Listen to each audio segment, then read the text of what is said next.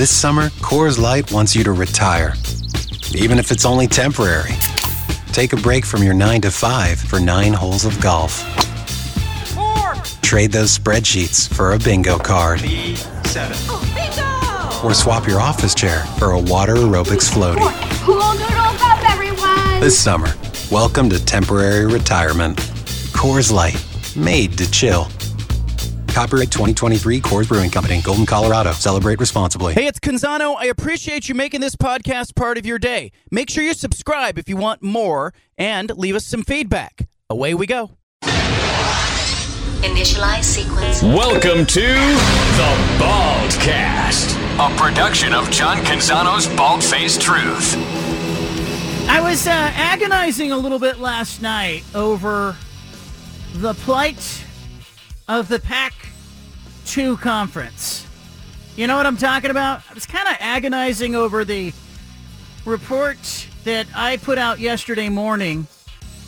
I wrote at johncanzano.com that the Pac-2 had raced out of court and they were heading toward a plan. And I talked to you on yesterday's radio show, if you were here for it, about the two paths that I saw available to Oregon State.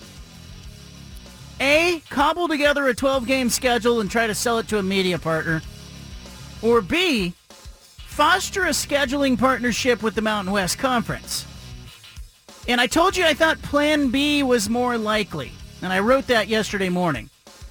And then we had this interview on yesterday's show with Jonathan Smith, the Oregon State football coach. And Jonathan Smith, I asked him point blank, I said, you know, you don't have to tell me the plan, but give me a sense of how you're feeling about the plan. And he basically said that, you know, Tuesday was a big day to continue to put the season together. And he talked about a competitive schedule next year.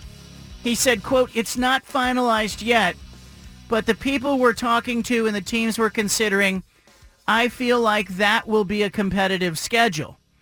And then he went on to talk about the funding part, and he kind of framed it. You know, it wasn't a question. I could tell it wasn't a question he was totally comfortable answering on yesterday's show.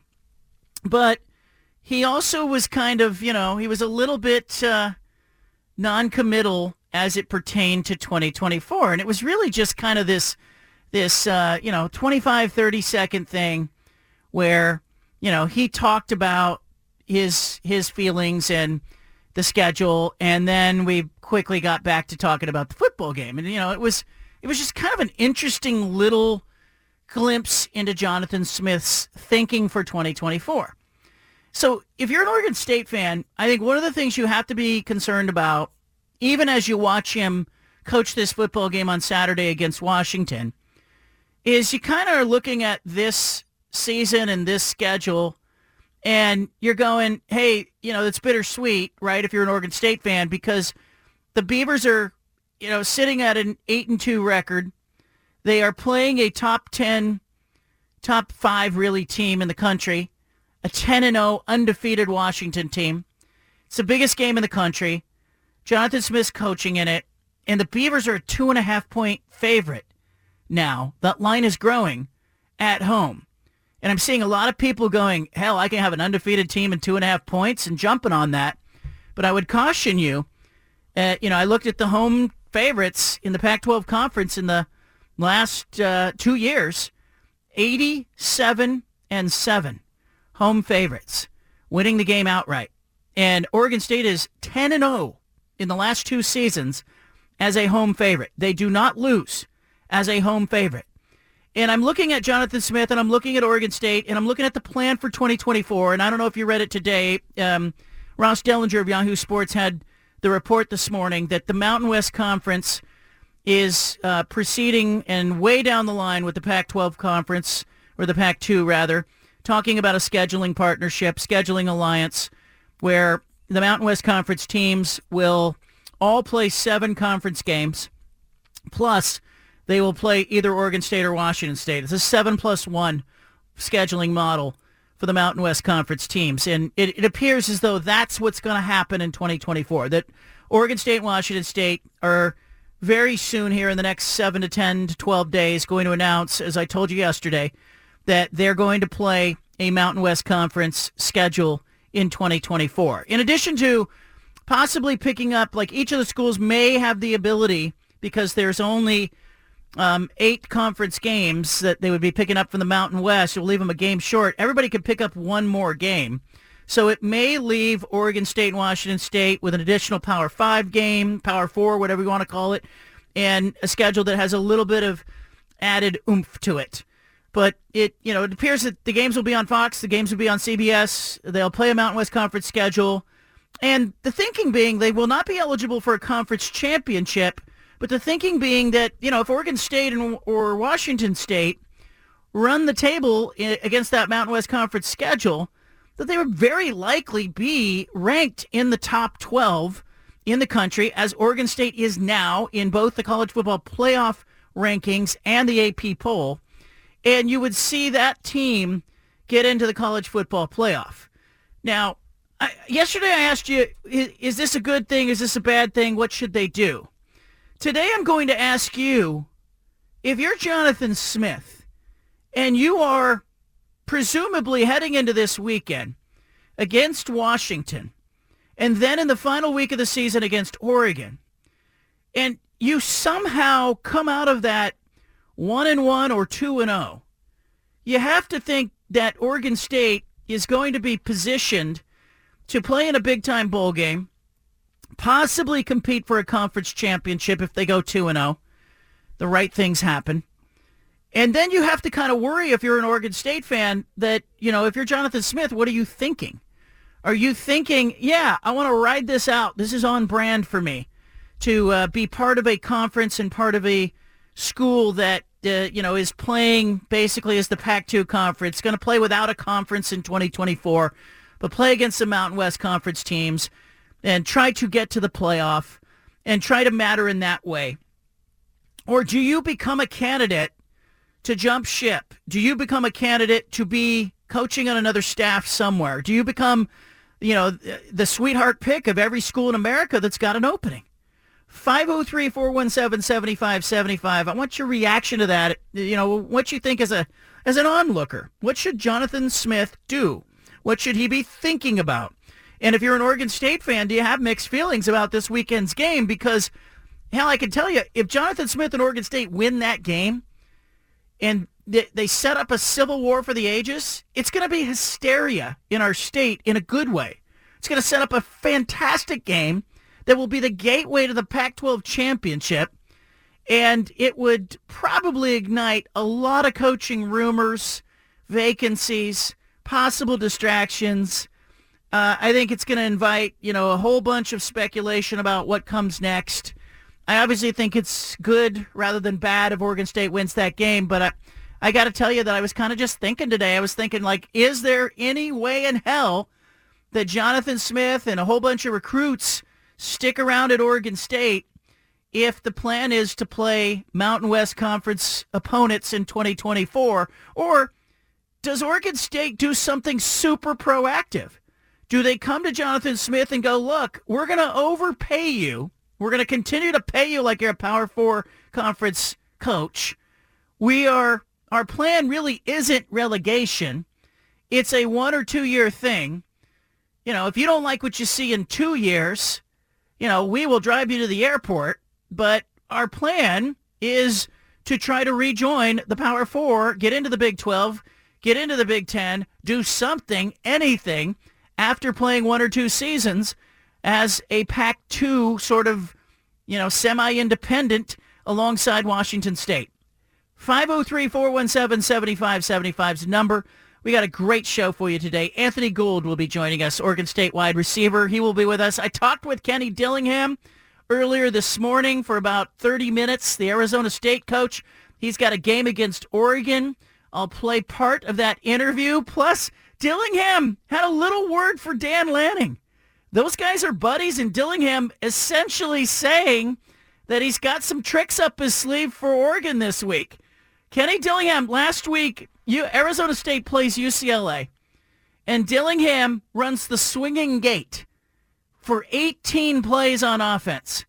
After the game, Everybody was raving about what a genius move it was. He had a tight end playing quarterback at one point. He had 5 different players lined up at the quarterback position.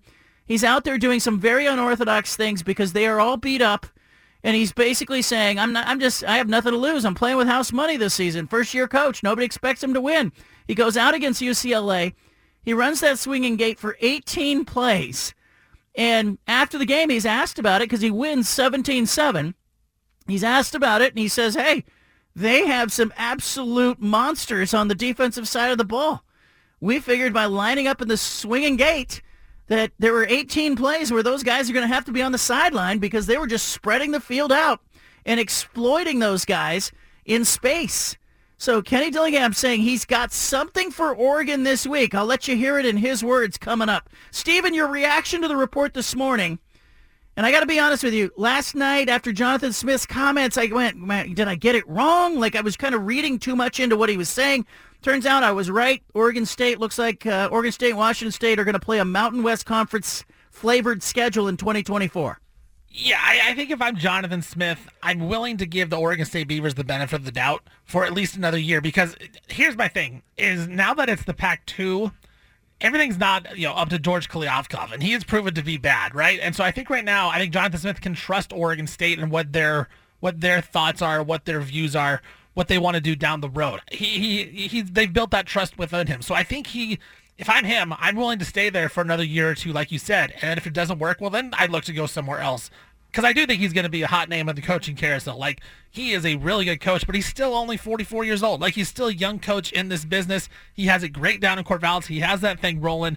And you're right. Like, if they do this Mountain West schedule for a year or two, they're still going to win 9-10 games, and they're going to be in the top 25, and they're still going to be at school that if a new conference is looking to add another team, they're going to be at the top of the list because they're going to be really good, and they have the coaching staff to go with it. So if I'm Oregon State, I'm proactive, like you said. I reach out to Jonathan Smith. I try to give him as much money as I possibly can. I try to keep him in Corvallis, and then I try to go with that strategy because he's the reason why Oregon State is a Power 4 team. It's not necessarily the players; it's him. We've seen other coaches go to Oregon State, and it wasn't good. Jonathan Smith is the difference. So I think if I'm Jonathan, I can stick that out for another year or two. I'm still a young coach. I can figure it out. My value is not going to go down. Oregon State's not going to be a bad team if they're playing Mountain West teams. So his coaching value is not going to go down. I think you can trust Oregon State. Oregon State can trust him. I think it's a good situation, or it's the best of a bad situation right now for both Oregon State and Jonathan Smith. But you got to keep him there. If you're the Beavs, you got to keep Jonathan Smith there no matter what. I'm probably going to come with a retention bonus for him, and I'm going to say, look, if you stick this out, I'm going to give you a lump sum payment of $500,000 in a year. Every year that you stick it out in the next, we'll add this on as a kicker to your contract because I think you've got to try to buy yourself a little bit more loyalty. And I think you have to sell them on the idea that, like, look, we all know that there's uncertainty here. We do think that maybe if you stick with us here, the plan is to end up in back into a Power 4 conference. We have a fundraiser continuing to go on today for the Bald Face Truth Foundation.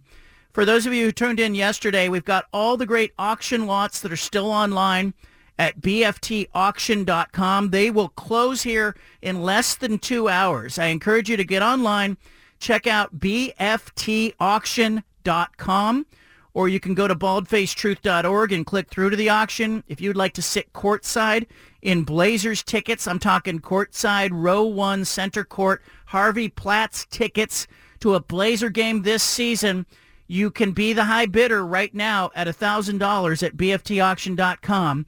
The Shoe Mill VIP experience is available. This is a great gift, guys, for her for Christmas. She gets to bring friends into the store, a private showing. She gets a stipend to spend in the store that's part of the auction lot. They serve champagne and snacks, and it's just really a first-class thing that Shoe Mill does every year. They donate this thing, and somebody looks like a hero who ends up buying it and gifting it to their significant other. Go online, BFTauction.com. It's one of those things that makes you look really good. Let the Shoe Mill shoe stores help make you look great, as they always do, with the shoes on your feet. Plus, a Hillsboro Hops VIP first pitch adventure. You can throw out the first pitch to the professional baseball game. You and a bunch of friends get to go to the game, and somebody in your group gets to throw out the first pitch at the game. Like, come on, really, this is really cool stuff. So get online at BFTauction.com. Of course, it all benefits the Bald-Faced Truth Foundation, which puts on Camp Exceptional, the summer camp for special needs and typical kids. It's a great summer camp, and it helps fund all of those grant requests that come in all year long from Southwest Washington and the state of Oregon. BFTauction.com if you want to get involved. If you'd like to make a tax-deductible donation today, you can do so by just calling in. I got some volunteers who are waiting to take your credit card numbers and take your donations, and thank you for them. And the Shoe Mill Shoe Stores have also offered that if you're making a $50 donation, you get a $25 gift card back from Shoe Mill. So it's just a fist bump back from the family, the Hubbard family at Shoe Mill. For you making a donation, they will give you a gift card. You can make those donations right now at 503-417-7575. And I got a call right now from Steve, who is with the Jamba family. And Steve would like to offer, I believe, a match. Steve, you did this last year and you've called back in. What do you got in store for us? Hey, John. It's good to talk to you. After going to your camp, I'm hooked. It was an amazing day experience seeing the athletes and even from the school. So I'm personally going to donate $1,000, and then on behalf of Jamba, I want to do a $1,000 match for however you want to use it on next callers or minimum amounts. But I'm a believer. Let's do that. Let's say that the next $1,000 that gets donated today, even $50 at a time, $25 at a time, whatever people want to do, Steve at Jamba will match it. Steve, we really appreciate this. You did this last year. What about the camp? For people who haven't seen it, can you help explain what it is to listeners that have not seen Camp Exceptional? Oh, yeah, and I don't know if I just got lucky to go out and witness it or if people can go out, but it's an emotional experience because not only is it you and your family and very high touch and people that have done it forever, which was amazing. The athletes that are participating, like I was out there when the Portland State football team was there, and these guys, these athletes that are, some of them huge, some of them, receivers, didn't matter. Their high touch one-on-one, the encouragement they were giving every single athlete to learn flag football or just get back up or run a little faster. I mean, I literally was almost in tears the whole time I was out there because it made a difference. Like I said, now I'm 100% a believer. You and your family are putting a lot of time into it, and you're changing lives, and that's what it's all about. Steve, I really appreciate you. Appreciate everything that you do for the community, and thank you for that. Steve at Jamba, there he is. Hey, basically now if you are making a donation today, we have Steve at Jamba saying he will match the first $1,000 given today on the show. You have Shoe Mill Shoe Stores saying, hey, they'll give you a $25 gift card for every $50 that you donate. Some real incentives out there, but the biggest incentive, it's what Steve's talking about. It's just the ability to reach out and help kids that are in Southwest Washington, in the state of Oregon, in your neighborhood, in my neighborhood, in our backyards, and help kids participate in drama programs, after-school programs, summer camps, musical instrument rentals, and often it's it's really joyful for me. I've told you the stories over the years. I get a chance to talk to some of the grant requesters. And one summer, there was a mother who wrote in and said, she could only afford to send one of her two kids to camp that summer, and the grant committee approved her grant, and I got to call her and say, hey, guess what? Both of your kids are going to camp. And she couldn't even get through the call. I mean, she was just weeping on the other end of the phone line. And I can tell you it means so much to so many people when we step up and you step up and I step up and the foundation steps up and we just do something nice and give a little back. 503-417-7575 is the phone number if you want to make a donation. BFTauction.com if you want to bid on those auction items, and please share them with friends and family. All right, Kenny Dillingham, Arizona State coach. I spoke with him earlier today. I'll play a little bit of our interview, and he promised a little something for Dan Lanning and the Ducks. Stick around. Here we are, week 12 of the Pac-12 season. Great games. Highlighted by Oregon State hosting Washington at Autzen Stadium. But I think we have a number of great games this weekend, and we will get into those. We'll talk about our picks.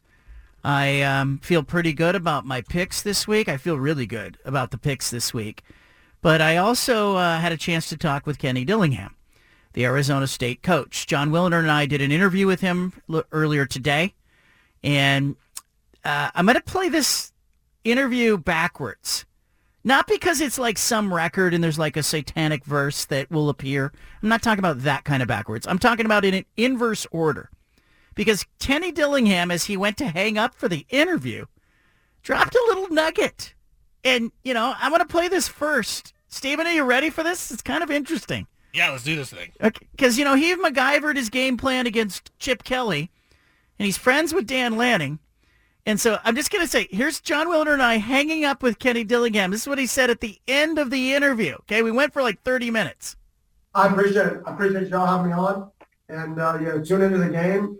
There'll be a lot of unique and fun things one more time.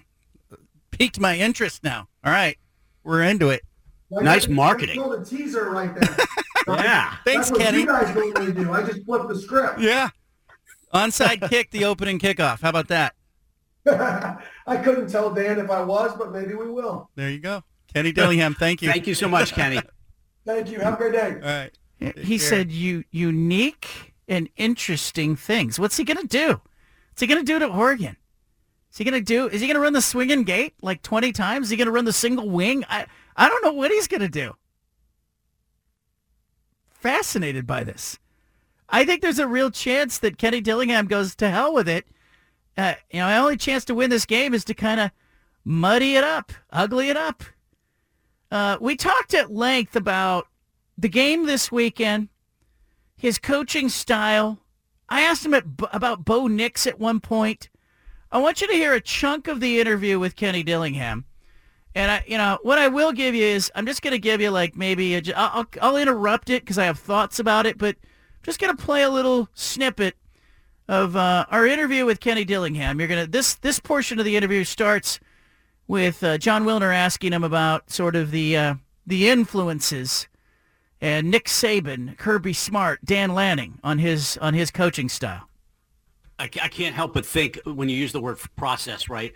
I mean, you work for Dan Lanning. Dan Lanning works for Kirby Smart and Nick Saban. Smart also obviously works from Saban. And you hear Saban talking so much about the process in Tuscaloosa.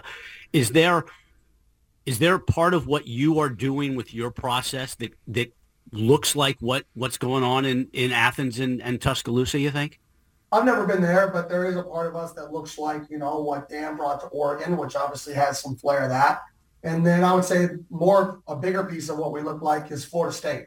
I would say, there's about 40% Florida State, 20% Oregon, and 40% just me and my personality and what I know fits me in the culture that I want and the process that I want to be a part of here. So I would say it's a mix of all three. But I don't care what program you're at. I don't care what you're doing. If you're so focused on the result and not focused on how to become the best version of yourself, the process that gets you there, then you're never going to hit the result that you could hit. And I think that is literally, I tell them all the time, is if you're worried about what somebody tweets about you, then you're going to live a long, miserable life filled with highs and lows. And the only things that should matter to you are that the people around you that you care about respect you, know that you're going to give it your all, and that the opinions of the people that you're around every day are what you want them to be. The opinions of people that you don't know shouldn't matter. So block it out. And do the people in this room trust you? Do they believe in you? Do they have a passion about you? Do they know that you're a worker? Do they know that you compete? Do they look at you and say, dang, that's my teammate, that's my guy? Or do they look at you and say, he's halfway in? And we're trying to get rid of all the people that people say, he's halfway in. This season has been really interesting. It's been fun to watch you. It was fun to watch you at Oregon. I mean, you always did some things that were outside the box. But this season, you're playing tight end. You're playing a running back at quarterback. You're running the swinging gate for 18 plays. Do you a lot of coaches wouldn't do that stuff. What is it about you and your path to where you are that has you painting out lines a little bit? I've never cared what people thought about me. So I don't care what people think, if it's gimmicky or what people's opinions are. I'm going to put our players in the best position to be successful. And if I think not blocking the arguably one of the best defensive lines in college football, the most disruptive, statistically, defensive line in college football, if I decide that not blocking those guys for 18 plays is going to give us the best chance to win, then I'm going to do it. And I'm not going to be scared to do it because it's not normal, or I'm scared that if it doesn't work, I'm going to get backlash. I've never lived through fear. I don't look at something and say, oh, what's the worst that can happen? I say, okay, what is the best that can happen? And what's the risk, obviously, of it? And if there's high reward and low risk, then why not take a chance, even if it's a little unique? So I'm always going to put our players in the best position that I believe to make them successful, whether it's conventional or unconventional. What would you say happened? Which sideline or which side of the stadium do you sit on if Oregon is playing Florida State in a playoff game, Kenny? I'm wearing a jersey that says Bo Travis. So that's what I'm wearing, or Travis Nix, one of those things. So, and I'll be rooting for offense in that game. I'll be rooting for 100-99 score if that happens.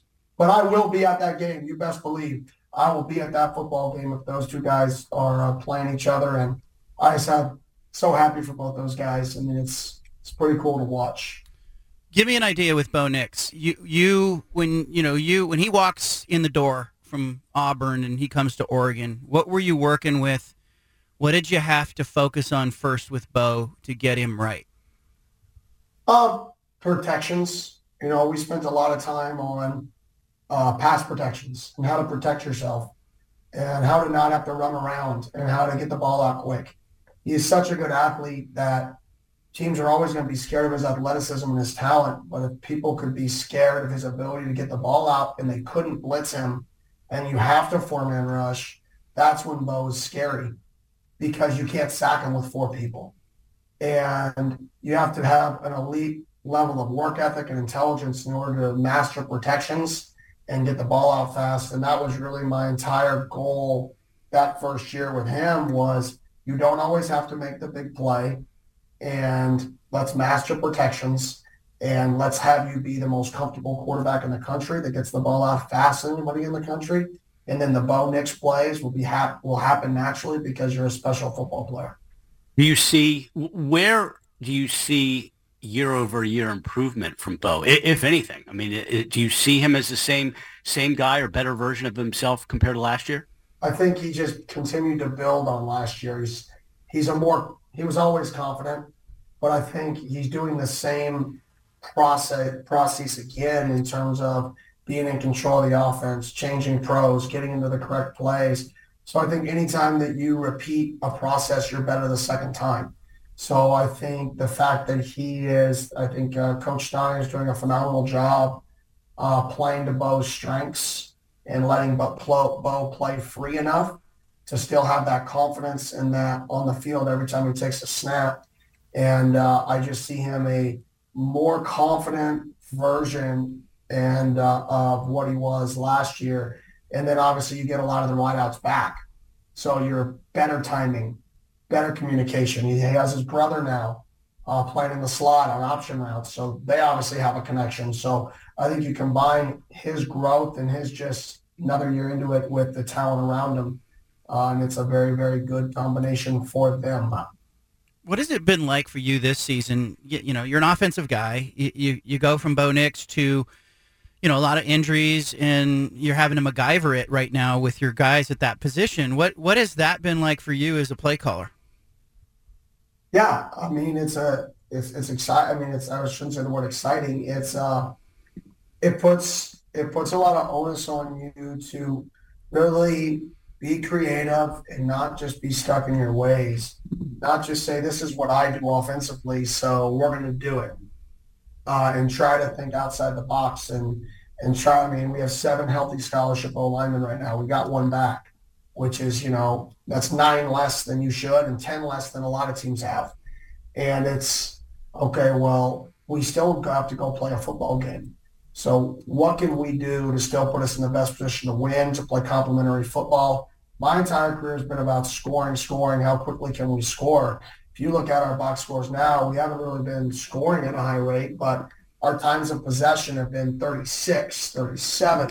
And I know that's a dying stat, but when you keep the ball away from the offense, it keeps your defense fresh. When you're playing good defense like we are, we have to play complementary football. So it's more about getting first downs than touchdowns right now, and hope that you get points when you move the ball productively.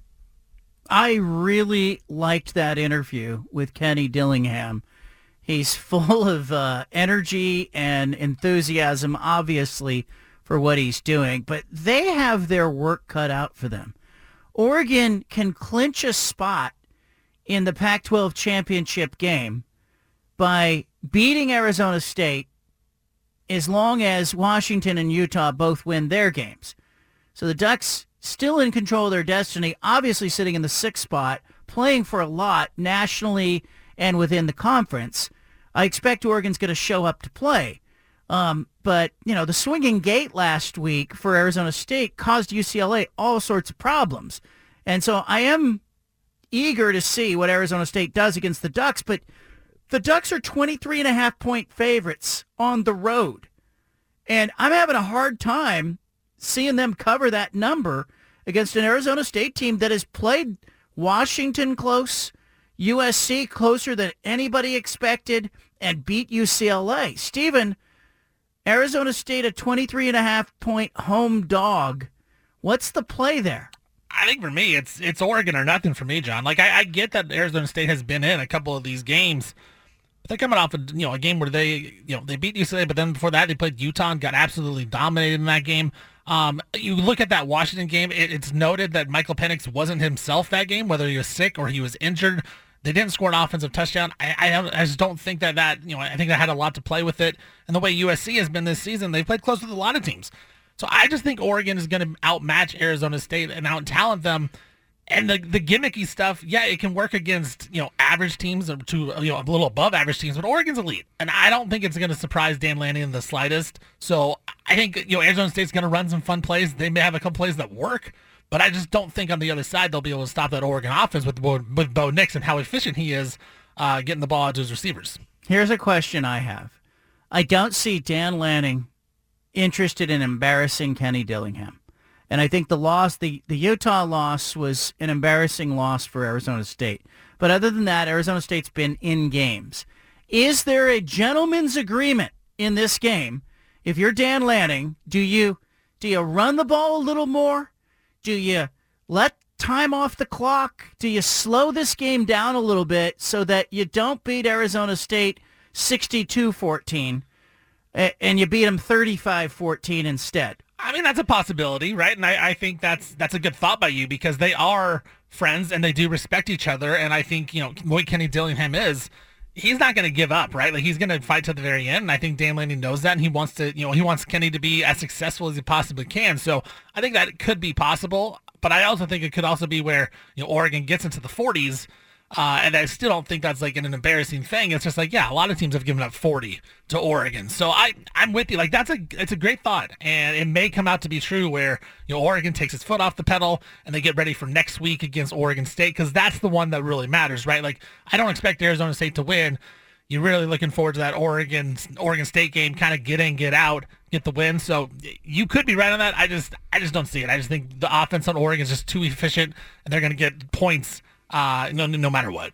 Oregon's burned me a couple times with the backdoor cover. They did against Washington State, gave the late touchdown. They have a propensity at the end of games, see the USC game, to sort of relax a little bit. I wonder if Arizona State in 23.5 is the right play. Good stuff from Kenny Dillingham. Love what he had to say about Bo Nix and that little tidbit as we were hanging up. I want to play it again.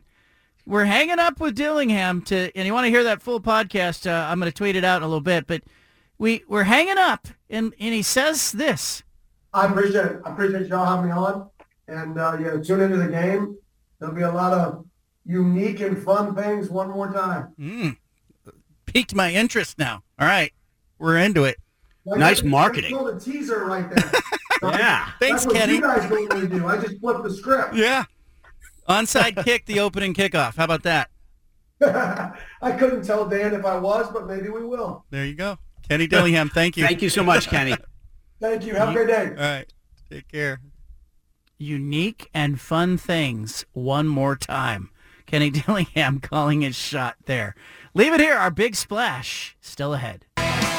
BFTauction.com is the website where you can go and you can place bids on a bunch of VIP once-in-a-lifetime experiences that and some cool auction lots that involve fishing trips. You can go on a guided fishing trip, and Grant McComey, KGW, Grant's Getaways, offering an auction lot to be on an episode of Grant's Getaways on KGW. That would make a great gift for somebody. Also, Blazers courtside tickets. That is courtside center court row 1. Harvey Platt, season ticket holder since the inaugural season of the Trailblazers, has donated a game of your choice, a mutually agreed upon game. Go see the Blazers, sit in courtside seats, and you can bid on that auction item, and you can pick the game, negotiate that with Harvey. He's very reasonable. He usually asks you for 3 choices, and then he says, okay, that sounds good. So if you want to see Wemby, maybe you pitch him a San Antonio Spurs game, or you want to see the Lakers, or you want to see who? The Milwaukee Bucks. You can go ahead and bid on that auction item. It's a game of your choice, mutually agreed upon with Harvey Platt. He's generous with his season tickets every year. We turn that into field trips for kids. It all benefits the Bald-Faced Truth Foundation, which helps kids in our community. If you call in on today's show, your donation will be matched by Jamba. Steve from Jamba called in and offered a match. We also have an additional match of $5,000 from Biologic Resources. So I want to thank the team there at Biologic Resources. So your donations today are tripled when you call in. So don't think that you're not. I can only give $25 or $50 or whatever's in your budget, and don't think that you're not making an impact, because often the grant requests are smaller in nature. I think 2 years ago, the average grant request was $78. And for that, you can make a difference. You can pay a participation fee in sports. You can help send a class on a field trip. You can put a musical instrument in the hands of a kid who wouldn't otherwise have it. And you can really make a difference. And you can make those donations today by calling in at 503-417-7575. We also have Blazers tickets, Section 112, Row P. Section 112, Row P. So it's center court at Moda Center in Row P. We have a pair of tickets to the March 23rd game, Denver Nuggets Trailblazers. And we are looking for a $400 donation. First person who calls in at 503-417-7575 and donates $400 gets the pair of tickets to the Nuggets-Blazers game on March the 23rd. The Nuggets are pretty good. Steven, the Nuggets pretty good, huh? Nuggets are, you could say that. NBA champions. Nikola Jokic, 2-time MVP, Finals MVP. I mean, the thing about Jokic is he's such a unique player, John, and to watch him in person would be just crazy, because he doesn't move fast, he doesn't jump high, but he controls the entire game. And being that close would be so much fun to watch. Yeah, and I think for people who are interested in that, you make a donation, you feel good, you're basically sending a classroom and a grade on a field trip, and you're getting to go to a Blazer game. So 503-417-7575 is the phone number. First donor to give $400 gets the Nuggets Blazers tickets. Mark is in Portland. He's holding. Mark, what's on your mind? Hey, not a lot. I'm really love the charity and what you're doing for the kids and stuff. All these kids should have a chance in sports and any activities, music. All my brothers and sisters are musical superstars in high school, so I think that it teaches kids a lot of things, and those things it's good for the rest of their life. But I shook down the tree and called my Pacific Office Automation, which was going to match your first call today for $1,000, but he'll just donate $1,000. That's awesome. Thank you, man. So, That's your yeah. brother. You called your brother, and you said to him, "Hey, do something nice." Yeah, I they love paid that. attention. Yeah, he paid attention in high school. You know, Doug was he was paper boy of the year, and you know, I was throwing the inserts away before I delivered the papers. So, yeah.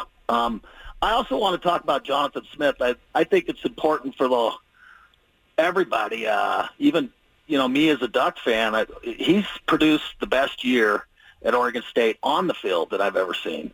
And in a playoff format, I know we're upset about the Pac-12 dissolving, but I'm so happy about next year with 12 teams getting in. I think the first thing they should do if they go to the Mountain West, John, the Mountain West Conference used to win BCS games. You know, Utah beat Alabama out of the Mountain West Conference. Utah they won their bowl game in 2004 with Urban Myers. TCU beat Wisconsin in the Rose Bowl. So the Mountain West used to be a pretty darn good conference, heads up with the Power 5 conferences. So the biggest thing I think they need to get is a guaranteed automatic bid. So because I think that would help with recruiting. If I go to Oregon State and we win the Mountain West Conference, we're in the playoff, we control our own destiny. I think that would be a huge selling point. And I think the donors there, I would think, just a lot of people would want to keep him in state. I remember what, Phil Knight did when the baseball coach from Oregon State was talking about leaving. So Jonathan Smith's not just good for, Beaver fans. He's good for the whole state. And it's a good point. It's a good point. I'm going to put you on hold so we can get some information on the donation. I want to thank Pacific Office Automation for offering that. They're helping kids. And thank you, Mark, for shaking down your brother. I appreciate that. I'm going to put you on hold there. For those of you who want to make donations, 503-417-7575 is the phone number. Our volunteers can take those donations via phone. You can also go online to baldfacetruth.org if you prefer to do that yourself securely with the website, and you can make a donation online as well. It's really interesting when you talk about coaches potentially leaving. I've been thinking a lot about this in the last couple of weeks. Think about the history in our state with coaches who have left to go to other places. And I'll go way back. I'll go to even coaches who have left, to go to, let's just start with Willie Taggart, Chip Kelly. How about Mario Cristobal? How about Mike Riley? How about Dennis Erickson? Has it ever worked out for a coach to leave either Oregon or Oregon State? Has anybody gone on to clearly say, that was better? That was a better move for me? And, I'm looking back at the history in our state, and I don't see a lot of success stories for coaches who have left Oregon or Oregon State and gone on to had, a wonderful move. That was a great career move. I'm not talking about coordinators who have left. I'm not talking about assistant coaches like, Chris Peterson. I'm not talking about, Andy Ludwig being a coordinator at Oregon and going on to be a coordinator somewhere else. I'm talking about head coaches who have left Oregon and Oregon State. I cannot find a success story of a coach who said, I'm better off somewhere else, and then left, and then everybody going, yeah, he was right. That was a good move. Chip Kelly to the NFL, you could argue it was the NFL. And that was, that's all right. And he felt like he needed to do that. And that's fine. We all understand it. But it wasn't successful. Moderate, mild success in Philadelphia before getting fired, and then a horrendous run with the 49ers, and then back into college athletics and a mixed bag at UCLA, and he goes into this weekend's game at UCLA. He's 33-33, and he's facing a lot of whispers about his job. It hasn't gone well for Chip Kelly after Oregon. People say, oh, you can never go home again. Well, maybe he shouldn't have left home. I don't know. He probably would have always wondered what could have been, but I understand it. He had ambition, and he made a pile of money. Okay, I get it. But, all right, let's look at Mike Riley. He leaves Oregon State after going 5-6 in his first tenure, and he goes to the NFL, and he gets fired. And his successor at Oregon State takes Oregon State to a Fiesta Bowl and then says, I'm going to go to the NFL. Doesn't work out for him there. And, you look at Willie Taggart, goes to Florida State. He got paid. He went home. He got fired. Mario Cristobal, he went home. He got paid. Kind of a mixed bag. I'm looking for success stories. I don't see them. And I'm not saying it should take all of your ambition away. Jonathan Smith's got ambition, but it should give you a little bit of pause if you're Jonathan Smith, or if you are Dan Lanning, who certainly shot holes in the rumors about, Texas A&M this week. I'm just saying, I haven't yet found a success story in our state with somebody who left and everybody went, that was a hell of a career move. It just doesn't happen around here. Anthony Gould's coming up, Oregon State wide receiver. If you'd like to make a donation to the Bald-Faced Truth Foundation, if you call in now and make a $50 donation, the Shoe Mill Shoe Stores are going to send you a $25 gift card. 503-417-7575. I've been in this state covering sports probably almost as long as Anthony Gould has been alive. It's kind of scary. And I can't think of a bigger football game that has been held at Research Stadium. I mean, there were some big games. But this one is huge Saturday. Washington, undefeated, coming to Research Stadium. A lot of talk on yesterday's show and the day before from our Husky guests about how confident they are. Almost dismissive of Oregon State. Good little story type feel to the conversations. Wonder how Oregon State feels about that. I think it's going to be a hell of a game. I'm picking the Beavers. I think they're going to win. We'll talk more about that later. I'll build my case for it.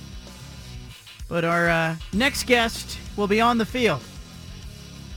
Anthony Gould, wide receiver at Oregon State. He joins us every week courtesy of Jamba. Life is better blended. Anthony Gould is better in uniform. How are you, man? How old are you, by the way? Give us an idea. How old are you? I'm 22. Okay, you were like probably 18 months old when I came to the state of Oregon and started covering sports. So it wasn't your whole life, but right in there. How you doing, man? I'm doing good, man. How you doing? I'm good. You heard me. There's a little bit of, Washington kind of looking down their nose at Oregon State this week, and you guys you've been all business at home, especially. How prepared are you guys? How do you feel about the game right now on a Thursday? Oh yeah, we're all excited. Just the implications of this game. But you also get to play a good team. A top 5 team in the country. So it's always exciting whenever you get to play on a big stage like that. But yeah, no, we've had a good week of practice, and guys are ready to fly around on Saturday and compete at a high level, and I think it'll be a great game. Give me an idea when you say good week of practice. What makes a good week of practice? Oh yeah, just energy, execution, tempo, just not taking plays off throughout practice, going through every rep like it's a game rep, and just trying to really lock in on the detail and the focus of everything you're doing game plan wise. So that's what really is good week of practice. Guys are out there flying around, excited to play, and that's a good thing to see whenever you have a good opponent coming in. What do you see on film? Let's talk about their defense, their secondary in particular. I've seen them play a little bit, but what do you see on film? Oh yeah, they got a good defense. They got a good front seven, back end too. They try and be physical. Like every week though. They got some good cover players. So yeah, I know. I think it'll be a good test for us. But like I said, you hope to play in these type of games and against these type of opponents. So we're ready, and we're excited to go out there and compete and perform on a national stage. Anthony Gould is with us, The game will be on ABC. There'll be a lot of attention on it, a lot of eyeballs from around the country checking out Oregon State football. Final home game of the season. Anthony, I got to ask you, the final Pac-12 game as we know it, it will be taking place at Racer Stadium on Saturday. Does that factor in your mind at all in this, or is it more just about the opponent, the stage, the moment? Honestly, yeah, no, I mean, you're not really thinking too much about that, and I think that's something, we'll probably look back at the end of the season, like, that was a cool opportunity to, be a part of. But yeah, honestly, I haven't even really thought about it much as, until we talked about it right now. Just been focusing on game plan, how we're going to go out there and execute and, be able to go out there and win. So that's kind of what the focus has been on. But, definitely it'll probably kick in, after the game. I always hear athletes that are playing in big games say that, you block out the crowd, you don't hear it. But in the run-up to the game, is your phone a little busier than a normal week? Friends, social media? Do you notice a little extra buzz? Oh, yeah, a little bit, but, you don't really pay attention to that stuff. There's going to be people saying things, whether we're playing Washington or, Stanford, people are going to be saying stuff regardless. So you got to just, stay away from all that, not really pay too much attention to any of the articles or any stuff like that. So, we try not to focus on that type of stuff because, we want to focus on what matters. And ultimately what matters is winning at the end of the day. So doing whatever we can to win. And, that's the main focus as a program is what we're on. Anthony Gould joins us every Thursday, part of the Jamba interview that we do every season. Damian Martinez, he's over 1,000 yards. He's a fantastic back. So is Deshaun Fenwick. But give me an idea. You're in the huddle with those two guys. How different are they? What are they like? We don't get a chance really to learn much about him. So give us let's start with Damian. What's his personality like? What's he like, to be a teammate? Oh yeah, he's a great teammate. Laid back, chill guy. Doesn't really talk much, but cool as all can be. Him and Fann's a little bit more talkative, but yeah, both those guys, awesome teammates. Really, around the game, there's guys that kind of, out there, joking around, and but those are two awesome guys. Pretty similar. Besides, Dame doesn't really talk too much. So yeah, two awesome teammates, two awesome guys. I'm surprised you guys don't know too much about those two, especially after last week. Yeah, we get to see them play, but it's like in the post game. They don't always come into the post games. So, I think the last time I was in there was the Colorado game, and it was like, there were some defensive guys in there because it was such a good defensive game. And, the guy who impresses me is Fenwick, catching the ball. Like, he's sneaky good in space and adjusting to the ball. He's got good hands. Oh, yeah. I joke around with him all the time, like, man, you a running back, you a wideout. But, yeah, he has great hands for a back, great hands in general. I think the Colorado game really showed that as well. DJ threw a strike in there, and, that's not an easy catch. He's not making those all the time, so he went out there, made the play. But, he does that stuff at practice all the time, too. So, to us, that's kind of, it's regular for him. But, yeah, he's versatile, and that's what I think makes him so explosive as a back. Weather forecast could include a little bit of precipitation. How does that impact your offense? Do you like playing in the rain? Feels like it's an advantage to you guys if it's a little wet out there. Oh, yeah. I mean, it's it sprinkles on and off. This year hasn't been too bad, but, we're all used to that. I'm sure those guys up there are used to it too.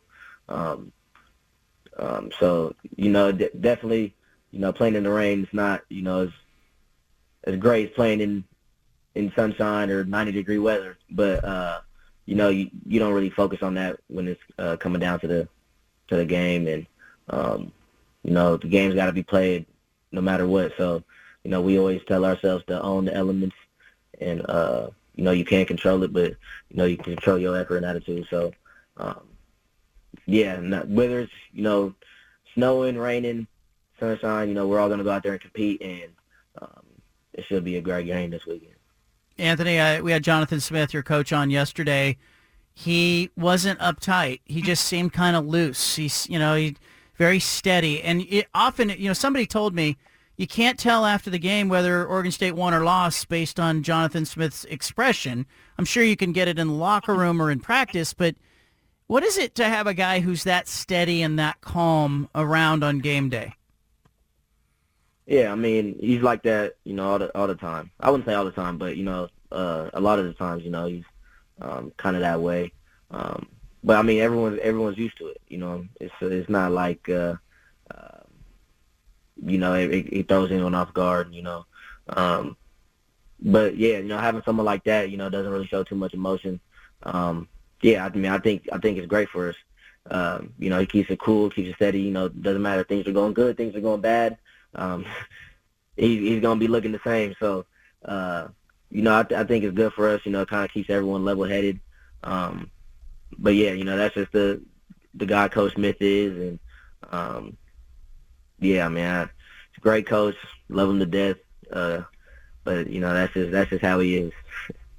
Anthony Gould is with us Saturday, 4:30.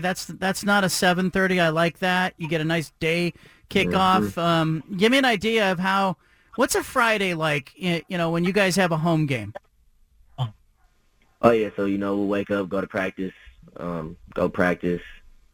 Then you got pretty much the rest of the day, just get everything tightened up, whether it's school, seeing family, packing, get some time to do that, and then we'll go back up, have some walkthrough, meetings, dinner, and then you go to the hotel at nighttime, and then sleep there and wake up, and then it's more breakfast, meetings, a walkthrough, and then you're at the game. So it's fast, it's not too bad. Anthony, I appreciate you being with us throughout the season. We're going to talk to you again next week.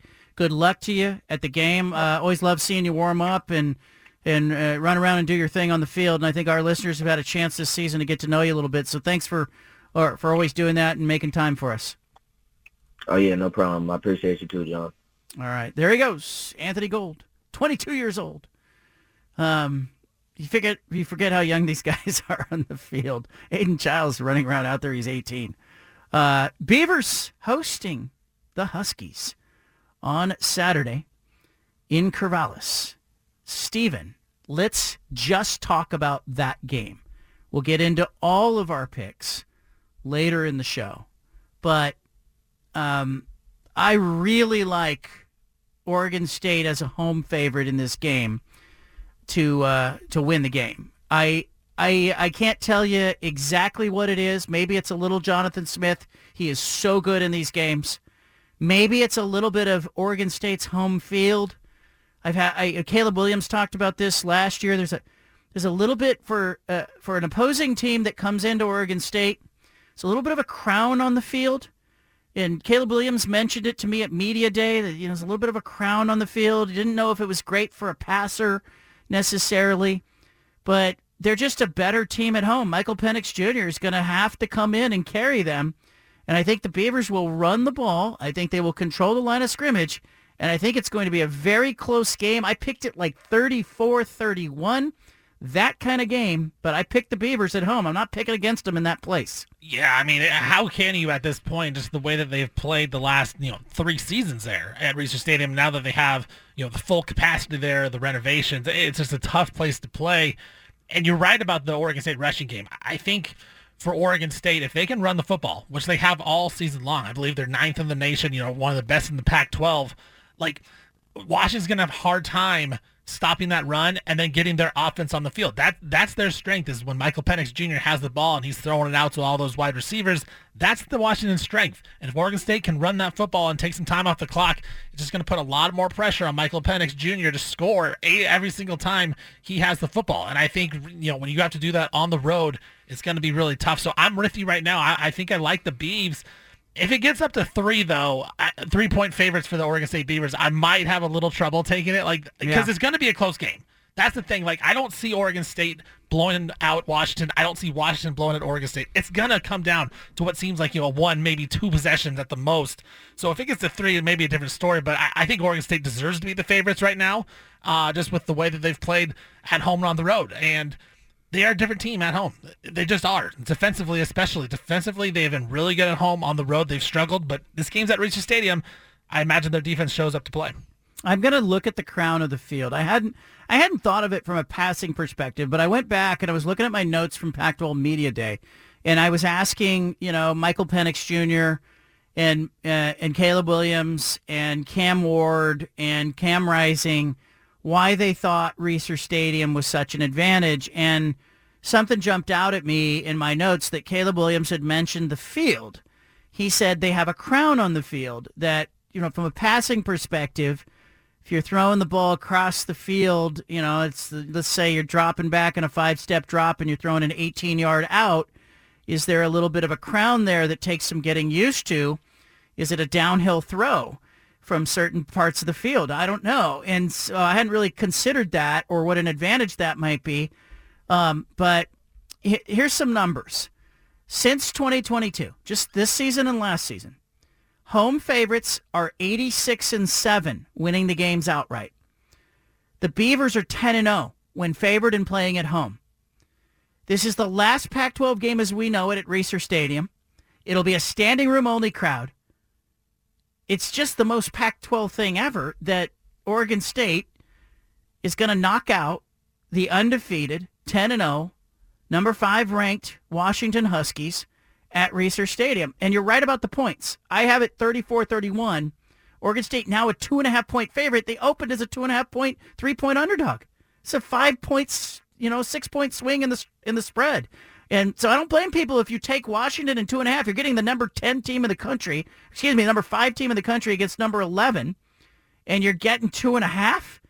Like, you would probably take that. John Wilner today told me he likes the Huskies and the points, but he thinks it's a pick 'em. And I think I like Oregon State at home. I'm just those numbers, Steven. I can't ignore the numbers.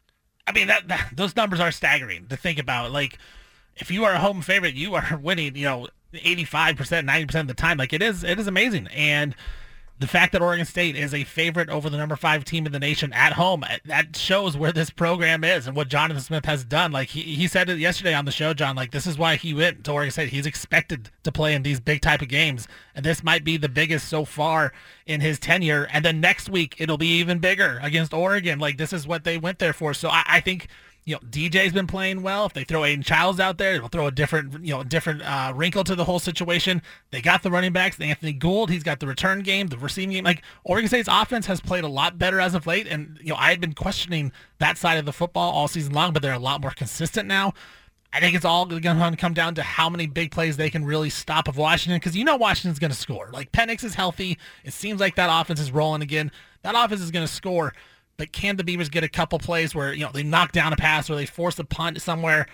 I think that they can with that crowd behind their back. And like you said, last Pac-12 game in the history of Reser Stadium, man, the emotions from the crowd are going to be felt through the TV and especially on that field. Look, I understand that the weakness of Oregon State is the secondary on defense. And the strength of Washington is the pass game.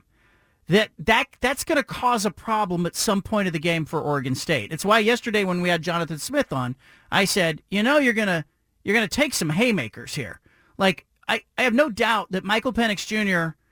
and Rome Odunze are going to connect on like 2 plays of 50 yards or more.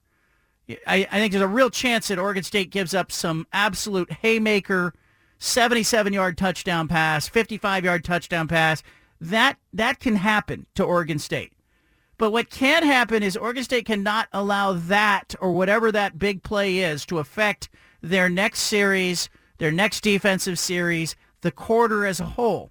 Because what Oregon State can do and has done when they are at Reser Stadium better than most teams in America is they can run the ball and they can physically batter you.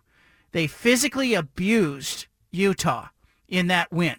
They beat Utah up. Washington didn't beat Utah up like that. And I got to say, Oregon didn't even beat Utah up like that. I was at both games. I'm telling you that Oregon State beat the crud out of Utah. And I saw Utah get Utah'd, basically, at Reser Stadium. And, Oregon State leaves Reser Stadium, it's a different equation. Like, if this game's in Seattle at Husky Stadium, I think Washington wins by double digits. I think they'd win by 10 or 14. But it's not. It's at Reser Stadium. And in the next two games, Oregon State's got Washington and Oregon. By far, the easier game is this home game against Washington. If I have to look ahead 2 weeks at the Civil War, I have a hard time picking Oregon State to win at Oregon right now. Do you buy the new Washington running game? Dylan Johnson's ran for 360 yards the last 2 weeks, John, 104 last week against Utah. I mean, over 7 yards a rush. Like, he's been carrying the ball really well. Can that translate to Oregon State? Because I think you're right. The secondary for Oregon State is the weakness, but Washington has to run the ball at some point. Like, they can't just throw it every single time. If you look at Washington this season, I think they do you a favor if they try to run the ball too much. Like, I think Oregon State would welcome that kind of game. But I think they got Utah at a point where Utah's just beat up. I mean, they're just physically beat up. You go back a week before, it was USC, who I think Oregon State would put on roller skates if they were running the ball. Everybody's running the ball in USC. Everybody's running the ball in Colorado this year. I go back, though, and I look, Washington beat Stanford 42-33. Oregon State beat Stanford 62 to 14 or whatever that was, 62 to very little. Oregon State beat Utah 21-7. Washington beat them 35-28. Washington and Arizona, this is a road loss for the Beavers. It was a narrow road win, 31-24 for Washington against Arizona. I just think it's a really close game. No disrespect to Washington. What they have done to this point, being undefeated, is an accomplishment. Like, you have to tip your cap to them, being 10-0. That's remarkable. What do you think is more likely, a Washington blowout or an Oregon State blowout? I think if a team's going to win by double digits, I would say an Oregon State win by double digits at home. I think there's a real chance here. And I don't want to say this with Anthony Gould on the line or Jonathan Smith on the line or Softy from KJR in Seattle on the line. I think there's a real chance that Oregon State looks at this game like it's their Super Bowl. What comes next, it doesn't matter as much for Oregon State. The possibility of getting to Vegas is not more important than this game. This is the last Pac-12 game the whole country's watching. It's Kirk Herbstreit and Chris Fowler on the call for ABC at 4:30. It's showtime. And Washington has had the game against Oregon that had that feel to it. It had the USC game and had that feel to it. Last week's game with Utah had that feel to it.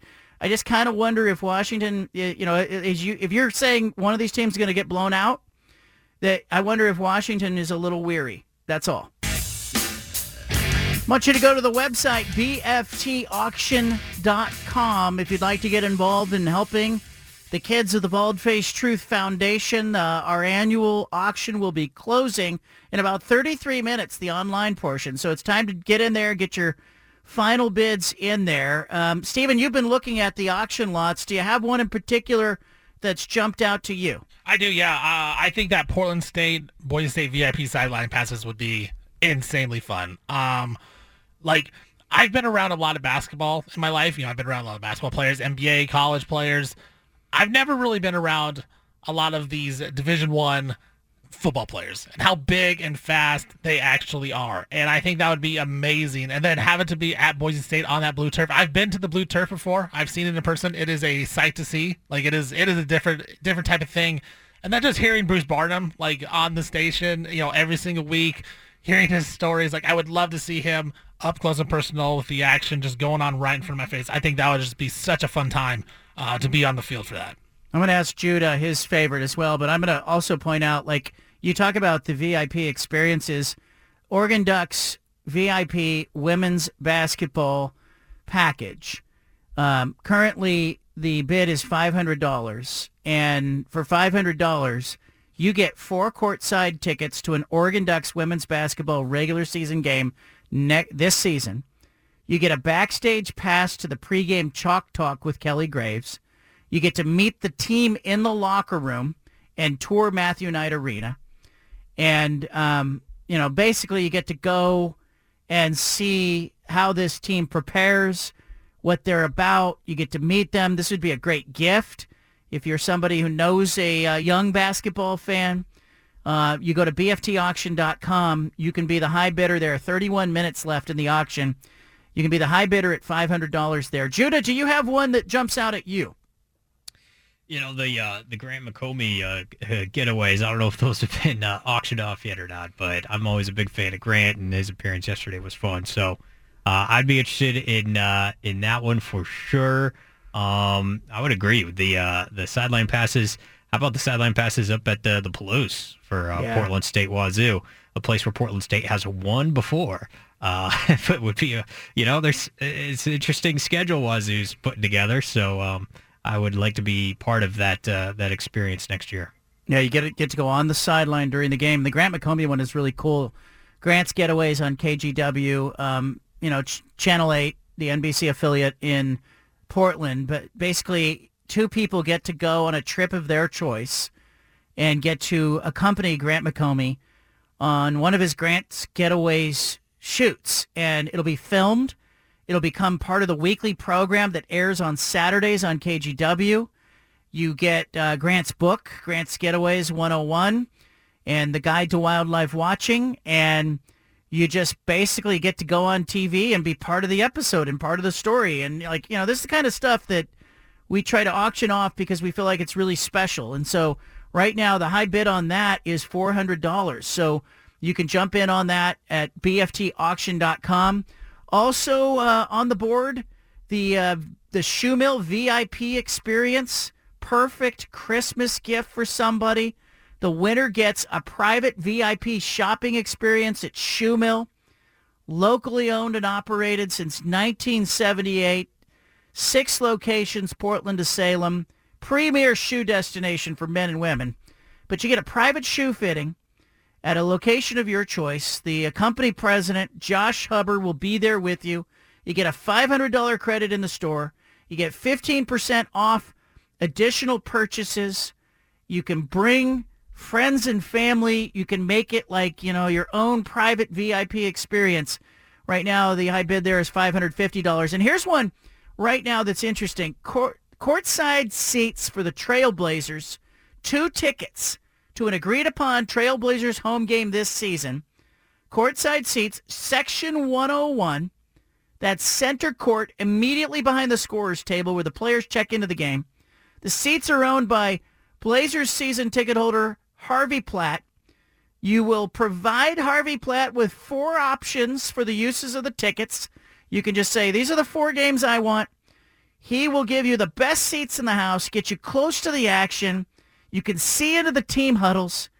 You can see, you get access to the courtside club, complimentary parking, private entrance into the arena, dedicated in-game concierge staff.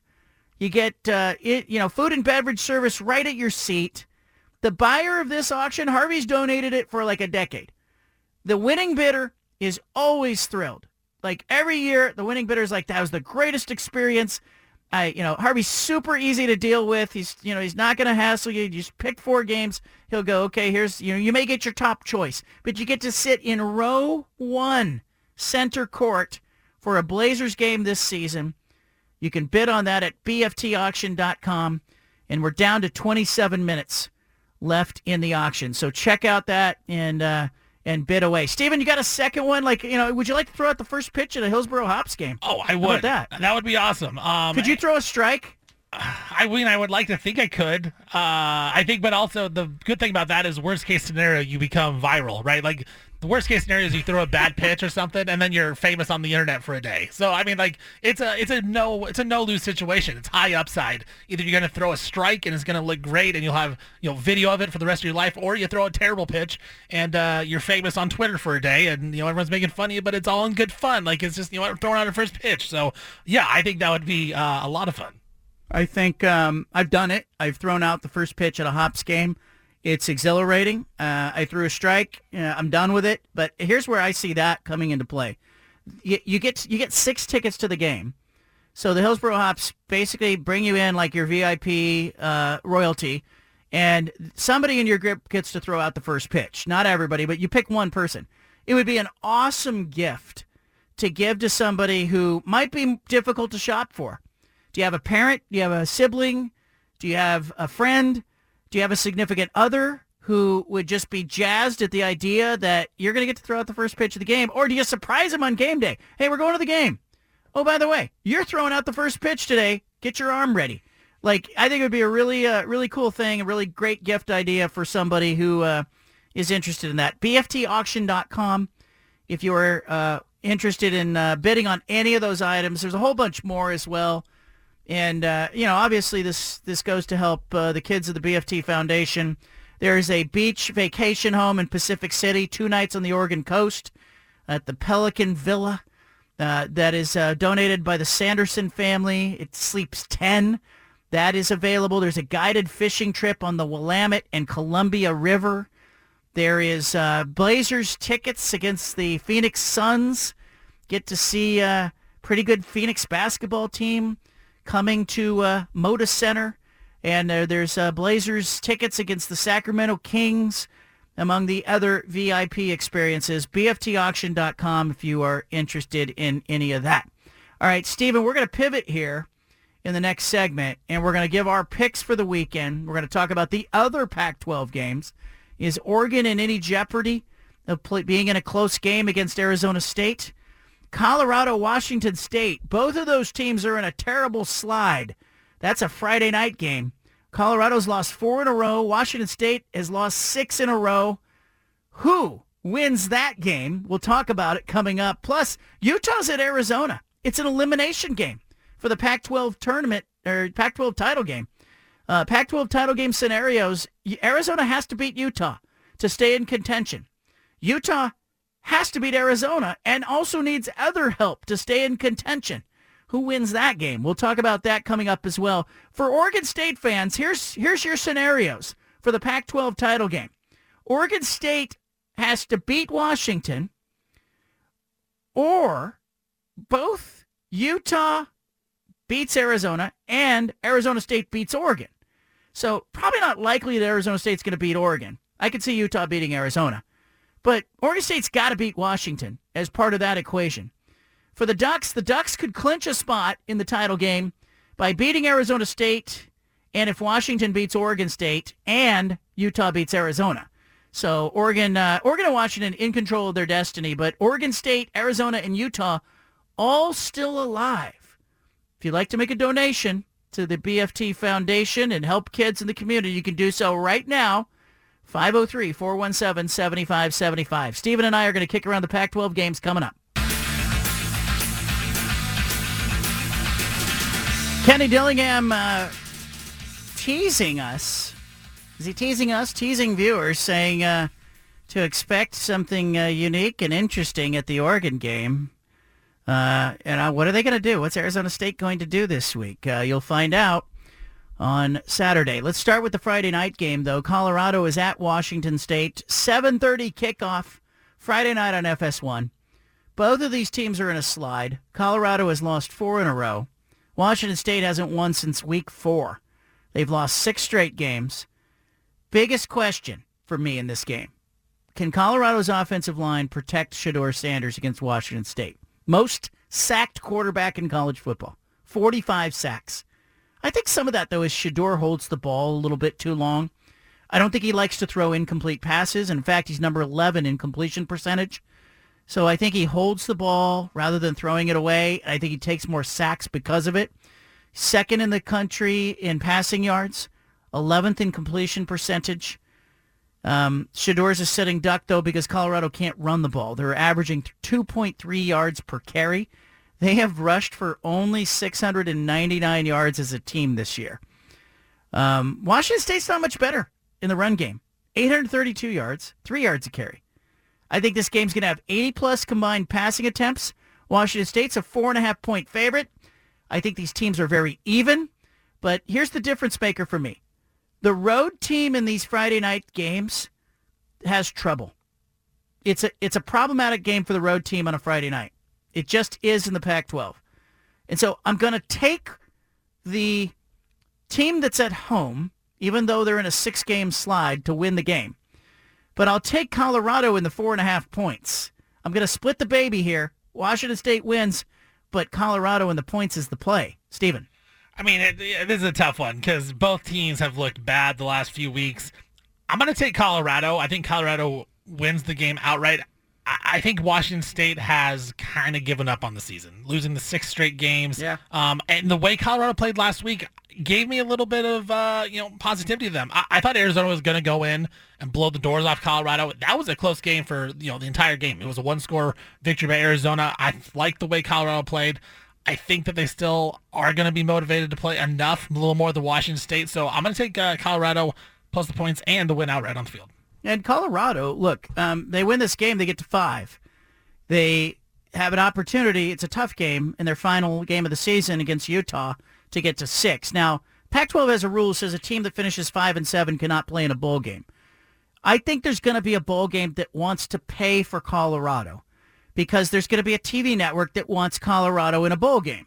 So I'm expecting this. I think Colorado's going to go to a bowl game, but I think they're only going to go with maybe 5 wins.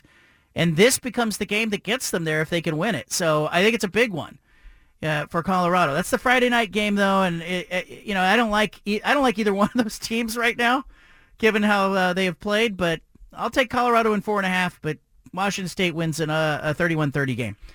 Utah's at Arizona Saturday morning, 11:30, Pac-12 networks. This is an elimination game for the Pac-12 conference championship picture. Wildcats are having fun, but they'll need to beat Utah to stay alive here, and Utah needs a win. Now, I love that this game is kicking off early, and here's why. It eliminates scoreboard watching, because if otherwise you have Arizona and Utah looking at the scoreboard to see what happens with Oregon ASU and Washington Oregon State to determine if they even have a chance to play in the conference championship game. So this game is early on the Pac-12 network for that reason. Utah lost 3 games this year. The troubles for Utah are all at the quarterback position and the injuries there. But look at the 3 teams that beat Utah. It was Oregon State at home, it was Oregon, and it was Washington. I think Utah's the next best team in the conference after that group. I think they're response-driven. I looked something up today as I was making this pick. Utah's record after a loss in the last 3 seasons, so since 2020, since the pandemic, when Utah loses a game, they come back in the next game. They not only win, they went 8-2 in games after losses. They win by more than 8 points over the spread. So they're beating the spread by more than a touchdown coming off a loss. Arizona's a 1-point favorite. I think Utah's going to win the game outright. Last week I loved Arizona. I thought they were going to win this game, but last week spooks me a lot against Colorado. They just didn't play well. I mean, winning by 3 points at Colorado, they should have won by a lot more. But I'm going to stick with it. I think Arizona gets the win. I think being at home is a key there.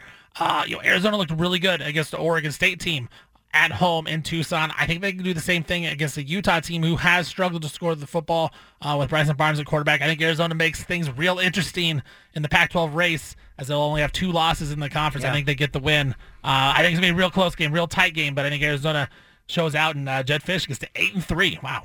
If Arizona wins the game, it creates some issues going into the final week of the season. And Arizona State will play in the last week. Oregon State will play Oregon. And Washington has the Apple Cup against Washington State, but it would mean that Arizona and Oregon State and Oregon and Washington would be competing for 2 spots, potentially entering the last week of the season. So we'll see how that unfolds. Let's go to the game that is at the Los Angeles Memorial Coliseum, 12:30 Saturday, ABC. Caleb Williams and USC. Maybe Caleb Williams' final game at quarterback for USC. Who knows? UCLA, Chip Kelly got some stuff swirling overhead about his job. His athletic director, Martin Jarmond, I talked about this yesterday. They're not on great terms.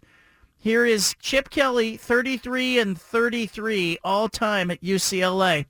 He's a 6.5-point underdog.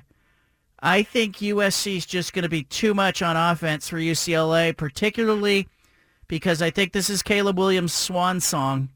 And I think USC really shows up to play. They've got a bye in the final week of the season, and I think this is Caleb Williams and USC's day. I think they win it by 14. I cannot trust USC to win by margin in any game this year. That defense is just not good for John. Like, they're going to give up points. I know UCLA's offense has been horrific this season, but USC's defense has been worse. And, I don't know who's going to be the quarterback. It may be Shiley, it may be Garbers, it may be Dante Moore. I have no idea. But I do think that UCLA will be able to score some points. And that UCLA defense is really good. I think they'll slow down USC just enough. I'm going to take the 6.5. I'm not going to be surprised if UCLA wins the game on the field. I'll take USC to win the game by 3, but I'm going to take the points in 6.5. I just don't like UCLA's offense in the last couple of weeks. But do you like USC's defense? I mean, what's worse? Honestly, what's worse, the UCLA offense or USC defense? And here's the other thing. Like, if UCLA's players love Chip Kelly and want to play for him, they're going to show up and they'll play. But we're going to find out. Like, because, with all those reports out there about the athletic director wants him out, the boosters want him out, if he beats USC, they can't fire him. So this is a really interesting game for his future and for Caleb Williams. Arizona State is at home against Oregon, 1 o'clock Saturday on Fox. Dan Lanning, Kenny Dillingham, the two youngest coaches in the Pac-12. Some fun storylines here. Last week, as Kenny Dillingham mentioned, Arizona State employed the swinging gate on offense. They beat UCLA 17-7. Basically, if you don't know the swinging gate, they lined up the entire offensive line with the exception of the center on one side of the field. That made UCLA had to move all of their defensive linemen over, and it left Arizona State's quarterback and center and a running back virtually unprotected, but playing like a 3-on or a 4-on-4 game in the middle of the field. They put two receivers on the other side. Now, Kenny Dillingham put a tight end at quarterback at one point and had him just run the ball. And it was a really interesting tactic, and Arizona State won the game. So I won't be surprised if Dillingham does something squirrely in this game. But Oregon's favored by 23.5. I'm banking on the fact that Dan Lanning's not here to embarrass Kenny Dillingham. So I'm going to take Arizona State in 23.5. But I think it's something like 35-14 Oregon. And we're thinking differently this week because I think Oregon's going to win by a lot. I'm with you that I think it could be a case where Dan Lanning does not want to run up the score on Kenny Dillingham. But I also think there's a part of me that says Oregon is just way too good for Arizona State. And even though they won't run it up the score, they can get 35 real quick in the first half. And I'm not sure how much Arizona State, even with all the gimmicky offense stuff, is that going to work against an elite defense in Oregon? I don't know yet. I don't think so. I think Oregon wins and covers this game. Cal's at Stanford, big game. The 127th playing of the big game. Bears need a win to stay in the hunt for a bowl game. They're 4-6. Stanford can't make a bowl. They've got only 3 wins. I think Cal's a little better. Cal's favored by 6.5. I like what we've seen from Troy Taylor, the Stanford coach. I think, he's got something to build on at Stanford. But I'll take Cal. I think they cover the 6.5. I just think they're better on offense, and I think they'll outscore Stanford. I agree. I love Troy Taylor as a coach, but I'm with you. Cal 4-6. They still have a shot at a bowl game and a legit shot because they play UCLA next week. That's a winnable game for Cal, and I think Wilcox can get the guys going up. That Cal offense has been really good in Pac-12 play, so I think they'll be able to outscore Stanford. The home field advantage is nothing for Stanford, so I think I'm with you. I like Cal to win this game, and I like them to win by double digits. Washington at Oregon State, 4:30 Saturday, ABC. I've already weighed in here. I think Oregon State, home favorite. Last Pac-12 game as we know it at Reser Stadium.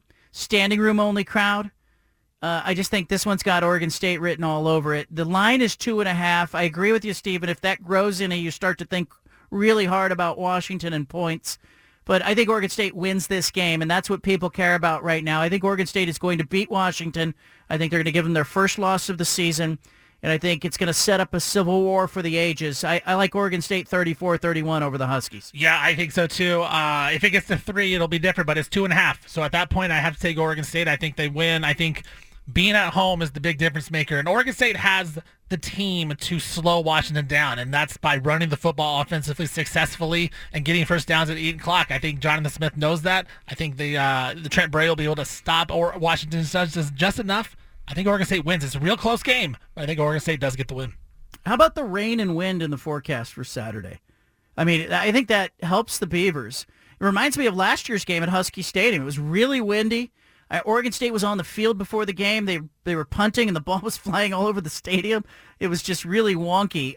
Look, for those of you out there that want to get in on the BFTauction.com items, right now there is 6 minutes left in the online auction portion of the festivities. Go to BFTauction.com. You can bid on those auction items. It closes in 5 minutes now. So jump on it if you want to help out, if you want to win any of those auction items, you want to check them out, share them with friends. It's time to act. BFTauction.com, that's the place to go. The 5 at 5 is coming up. Anna's going to do it, and she's going to give us her 5 biggest stories. All of that's still ahead. Go to BFTauctions.com, though, if you want to get in on the action. Well, we got about 10 minutes left in the fundraiser for the Bald-Faced Truth Foundation. If you'd like to make a tax-deductible donation, you can call in right now. Every $50 you give, $25 gift card from Shoe Mill Shoe Stores. You like to make a donation? Our volunteers are standing by right now at 503-417-7575. We do have one pair of Blazers Denver Nuggets tickets. Game on March 23rd of this season. Center Court Row P. I have 2 tickets. Right now you jump onto StubHub. The tickets would cost you about $300 each. I'm going to say the first person to give a $300 donation gets them both. First caller, do not wait. They will go. First caller to make a $300 donation gets both tickets. Section 112, Row P. That is Center Court, Moda Center, 100 level, Row P. 503-417-7575. Anna's in the studio. Anna was at a career fair today. What was it? What was it? I was just talking to journalism students. Is it a career fair? No. What was the school? Where'd you go? Mount Hood Community College. You were out at the community college? Yep. I was a community college kid. Mm-hmm. We never had some TV news lady come out and talk to us. I would have signed right up. You know? So what class, what was the class, and what was the message? It was like a multimedia class, and I think overall my message is journalism is important, and it's necessary, and we need good journalists. And, I like it. I like talking to kids about it, and I appreciated the kids that stopped me afterwards and said, hey, that was really inspiring. I'm interested in it. I wasn't as interested in it before. Let's talk further. I like that. Yeah. You inspired some young people. It made me feel good. I love Good that. on you. All right. You want to teach now? No, couldn't do it. Really? No. Not even at a community college?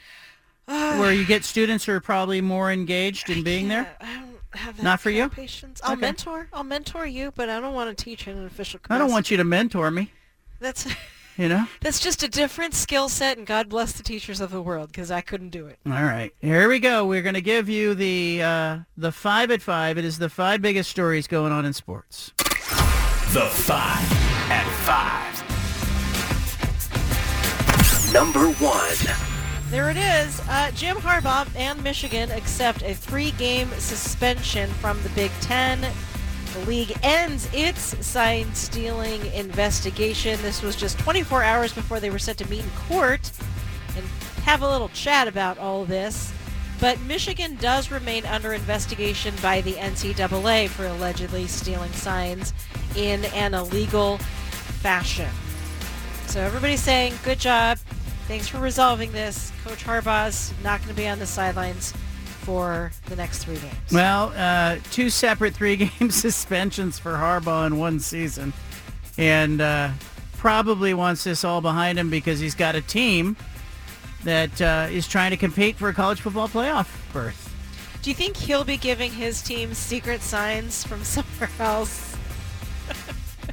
3-game suspension. Does that mean he misses the Ohio State-Michigan game? That's 2 weeks from now, I think. He'll miss the rest of the regular season. Yeah, he's going to miss that game. That gives him an excuse. Number 2. Well, the Oakland A's move to Las Vegas has been approved by Major League Baseball's owners in a unanimous vote, so they're one step closer now. This is all just, the icing on the cake. I saw a story today, John Fisher, the A's owner, who said that this has been harder on him than it has been on fans. Just like, making friends. It's a guy everywhere who's he looks. born into the family that owns the Gap company, the Gap at the mall. Second to Auntie Annie's Pretzels is one of my favorite places to pop into. But John Fisher's saying this has been harder on him than fans. This is a guy born with a silver spoon in his mouth. Tone deaf. Stop. Number 3. So, Las Vegas has been touting this Formula One Grand Prix race through the Strip, and it sounds like this thing's going to be kind of a dud. Prices for the tickets have dropped by nearly 60%. I don't think this is going to go off very well, and you've got, important drivers like Max Verstappen who are saying that they're not all excited about this race. He just wasn't impressed with any of this hoopla. Remember the Fire Festival? Hoopla. Remember the Fire Festival where that guy was putting on the concert in the middle of the desert and ended up being a big fiasco? It's kind of what the F1 race in Vegas is about. People in Vegas are upset. They're like draining the water features in front of the Venetian and in Bellagio. They're draining all the water out and putting stands in. They're cutting down trees on the Strip. What? Well, they had to make room for the stands. And then all of the casinos are going crazy with all of these accommodations and packages, and then it turns out nobody's really coming to this thing. It's the Fire Festival. Well, you can go at a discount. Sounds like it's going to be a good deal. Get on like a $9 Spirit flight and go. Yeah, if I loved... But those Spirit flights are not $9. They just say they're $9. Then they charge you for water. They charge you to have a seat. They charge you to bring a bag on. They charge you to breathe. Well, it's a $9 flight. If you want water, you Number 4. What in the world happened to Kelly Oubre Jr.? This is the strangest story. So he claims he was struck by a vehicle over the weekend. This is a Philadelphia 76er. He claims it was a hit and run outside of his residence in Philadelphia on Saturday, and that he had a broken rib and injuries, and he went to the hospital. Well, there's no surveillance video that confirms that this happened. Investigators are struggling to find actual evidence that he was hit by a car. But now there's video that, TMZ's got it. It was presumably was shared by Oubre himself and his family, because it shows him entering his apartment on a ring cam, disoriented and wincing in pain. All right, he's coming into his apartment. Let's go with the facts, okay? I used to read these Encyclopedia Brown books when I was a kid. Yeah. This is an Encyclopedia Brown book. Okay. Okay, we got Kelly Oubre with a rib fracture that will likely keep him from playing for the Sixers for about a month.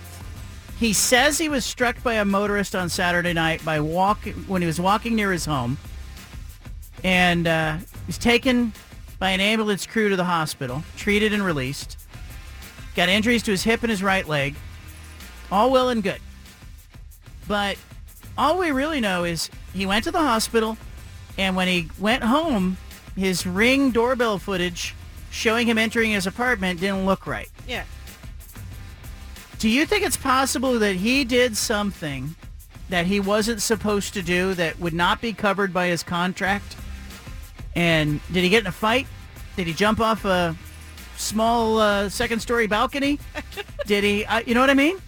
This is a weird story. The internet's losing its mind over this thing. It's a little weird. The background of the video, you can hear his wife calling 911 saying he's been hit by a vehicle. Did she witness it? No, I don't think so. But he says specifically where this happened, 15th and Spruce Street in Philadelphia. Wouldn't there be video, though? That's what I'm saying. So the investigators are having a hard time finding any surveillance video to support the claim, and they've acquired surveillance video from that intersection during the time that Oubre claims that this happened. But, like, he also went to the hospital and was treated for injuries. He had another weird story involving him a few years ago. He claimed his ex-girlfriend tried to extort him out of $3 million. He's with the Warriors at the time, and he filed this lawsuit. And he said that his ex-girlfriend had demanded $3 million or she was going to go public with some claims saying he was engaged in criminal conduct and yada, yada, yada, yada. But I don't know. I guess we'll see what happens. Steven, do you have any intel on this guy? I have no intel on this case at all, but I do know Kelly Oubre. He's a different characters, different cat, so I wouldn't surprise me anyway what's happening. Number 5. Elevating sports reporting to another level, Fox Sports' Carissa Thompson says she used to make up sideline reports. She would just blatantly lie, she says, about what coaches said during the sideline reports because sometimes the coach wouldn't come out or it was too late. And she, wouldn't want to screw up the report, so she would just make stuff up that was generic and that they wouldn't come after her for in the future. That's terrible. Yeah.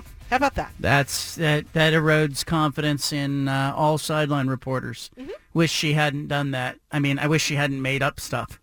You can't do that. I'm glad that she's coming clean, I guess. Mm-hmm. I want to thank everybody who has helped out and participated in the BFT Foundation Radiothon and auction. You can go to baldfacetruth.org if you still want to get involved.